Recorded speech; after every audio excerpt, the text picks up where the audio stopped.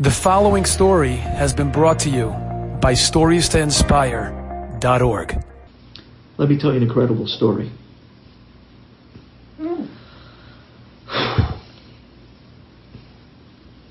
People would come from all over the world to the Chafetz Chaim in Radin to get his blessings, Gadol Ador. But not just that, he was known. Chafetz Chaim gave you a blessing. It was something you can take to the bank. One time, a big askan, a community leader, a big askan, community leader, a public figure from a big Jewish city in Russia, makes the trip to the house of the Chafetz Chaim in Radin. And he comes into the house and he's expecting them to roll the red carpet out for him because he was known. He was a big askan, a big po'el. He was a very chashuv Jew. He was somewhat of a Talmid Chacham. He came into the house of the Chafetz Chaim. The Chafetz Chaim took one look at him. The Chafetz Chaim stood up trembling. And very uncharacteristic-like, I don't think this ever happened anywhere else. He turned to whoever was there and he asked them, please escort him out. Get out. Get out. Get out. Get him out. The man was shaking. He expected them to receive him with honors, to roll the red carpet out. I mean, that was no question.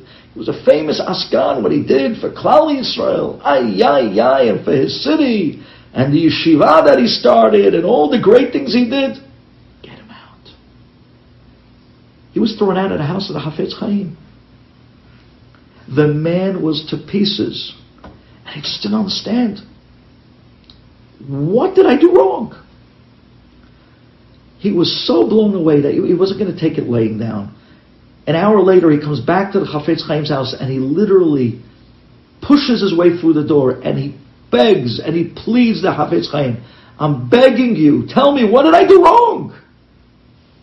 You threw me out of your house. What could have I done so bad? And the Chafetz Chaim is shaking. And he wouldn't look at him. And the Chafetz Chaim is looking down. And he screams, it's all your fault. It's all your fault. The millions of Jews that are under the terrible oppression of communism and all of the communists that came out to destroy Judaism and Klal Yisrael and all the children that were taken by the communist banner and all the Jewish families that were destroyed due to communism and the oppression that we have today and the yeshivot and all the terrible lachats and how they're trying to destroy us. It's all your fault. The man says, me? Me? Communism? I started communism. I'm the cause of communism. And all the treachery. And the tens of thousands of Jews that were murdered by the communist revolution. And the millions of Jews that suffered. And the hundreds of thousands that left Judaism, went off the derech, and went under the band and the flag of communism. I'm the It's you. What did I do? Chafetz Chaim says, you don't remember? He says, no. He said, Chafetz Chaim, think back. Think back. The guy's thinking. He's racking his brain. I said, I'm drawing a blank. What do I have to do with communism? I only did good for Klal Yisrael my whole life. Chafetz Chaim said, you don't remember. A young boy. The man says, what was the boy's name? Chafetz Chaim says, young boy. You don't remember Label. You don't remember. The man's thinking, label. No. Who? What are you talking about? Said the Chafetz Chaim, there was a young boy that came to your yeshiva. His name was Label. And he was a yatom. His father died when he was very, very young. His mother didn't know what to do with him. This boy was a genius, but he was so confused, in such turmoil. He was a yatom with no father, an orphan that just went off the handle And in yeshiva, he would act out, and he had a very sharp mouth. And you, the administrator of that yeshiva, just didn't want to deal with him. So you threw him out. Don't you remember little Labeler Trotsky? You threw out Leon Trotsky. And that mother had no choice. And she took her son, because the yeshiva didn't want him. And she put him into a secular system. And he was brilliant.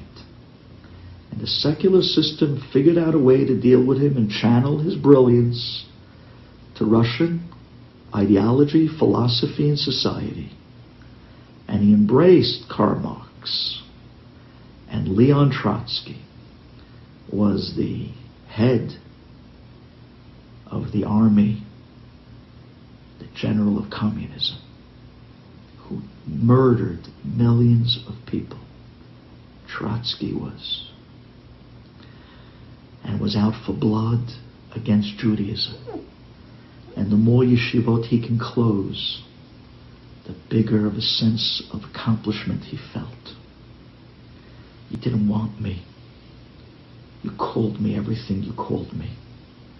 You told me everything about how I'm never going to become anything.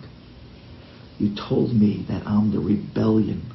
I'm the rebel of all of the terrible kids. And there's no place for me. So I'm going to show you a rebellion. I'm going to show you a rebellion. And he headed the rebellion against Judaism, communism. It took the lives of so many, and it took the souls of so many more. Stop killing our kids. Give them a chance. Va'amech kulam tzadikim. They fell. They fell into terrible stuff. Stuff that us as adults we would never dream of doing. And they're already doing in elementary school. But wait 1 second. We gave them the iPhones. We gave them social media. We took them down those roads, and then we expected them to put the brakes on at the right time. You expected them to just, toe the line? Says Moshe Rabbeinu, we cleaned them up. We dressed them in the finest. We bought them the most expensive cars. We put money in their hands, too much money, too comfortable. And we put them in the door of the zonot. V'lo yecheta. And you expect them that these things won't happen? And then you're ready to write them off? Because what? They don't fit?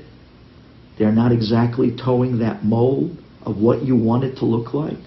Because he's acting out with a sharp mouth? Says Chafetz Chaim,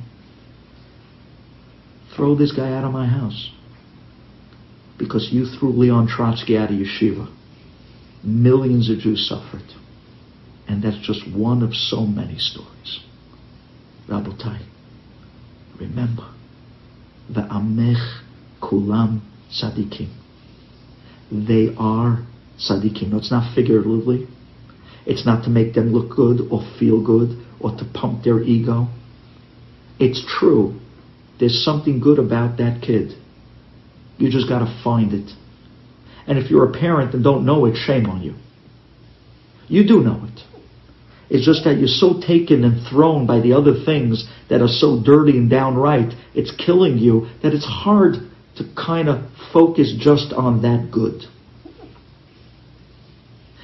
But before we teach, we reach. That's the yesod. Reach before you teach. A father and a son, a rebbe and a talmid, a student and a teacher is like two countries. You cannot begin trade between these two countries because there are oceans between these two. You first need to build a bridge. You guys know this.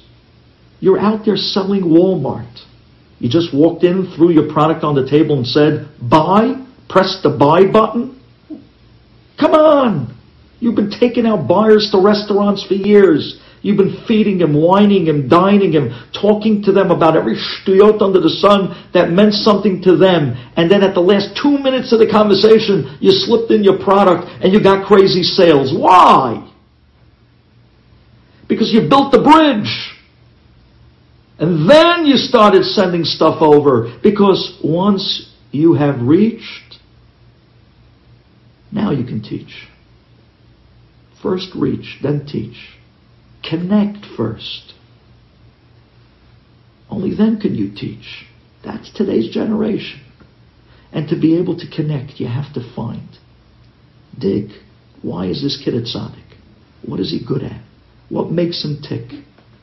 If it wasn't 52 minutes into the speech, I would tell you all the stories about the kid with the saxophone and about Angel with the diamond earring. Everything. I would tell you all the stories. But you heard the stories already. And yet, we're losing so many of our kids. Shimuna Hamorim, you're beautiful. You're magnificent. Hashem loves you. Your parents love you. Your yeshiva loves you. Your rebbes love you. And I will tell you why. And the minute you tell the kid why, and it clicks, you just connected and you reached his inside. For that alone, he'll never forget you. Once you connected, first you reached, now you can preach. Enjoyed this story? Come again. Bring a friend. StoriesToInspire.org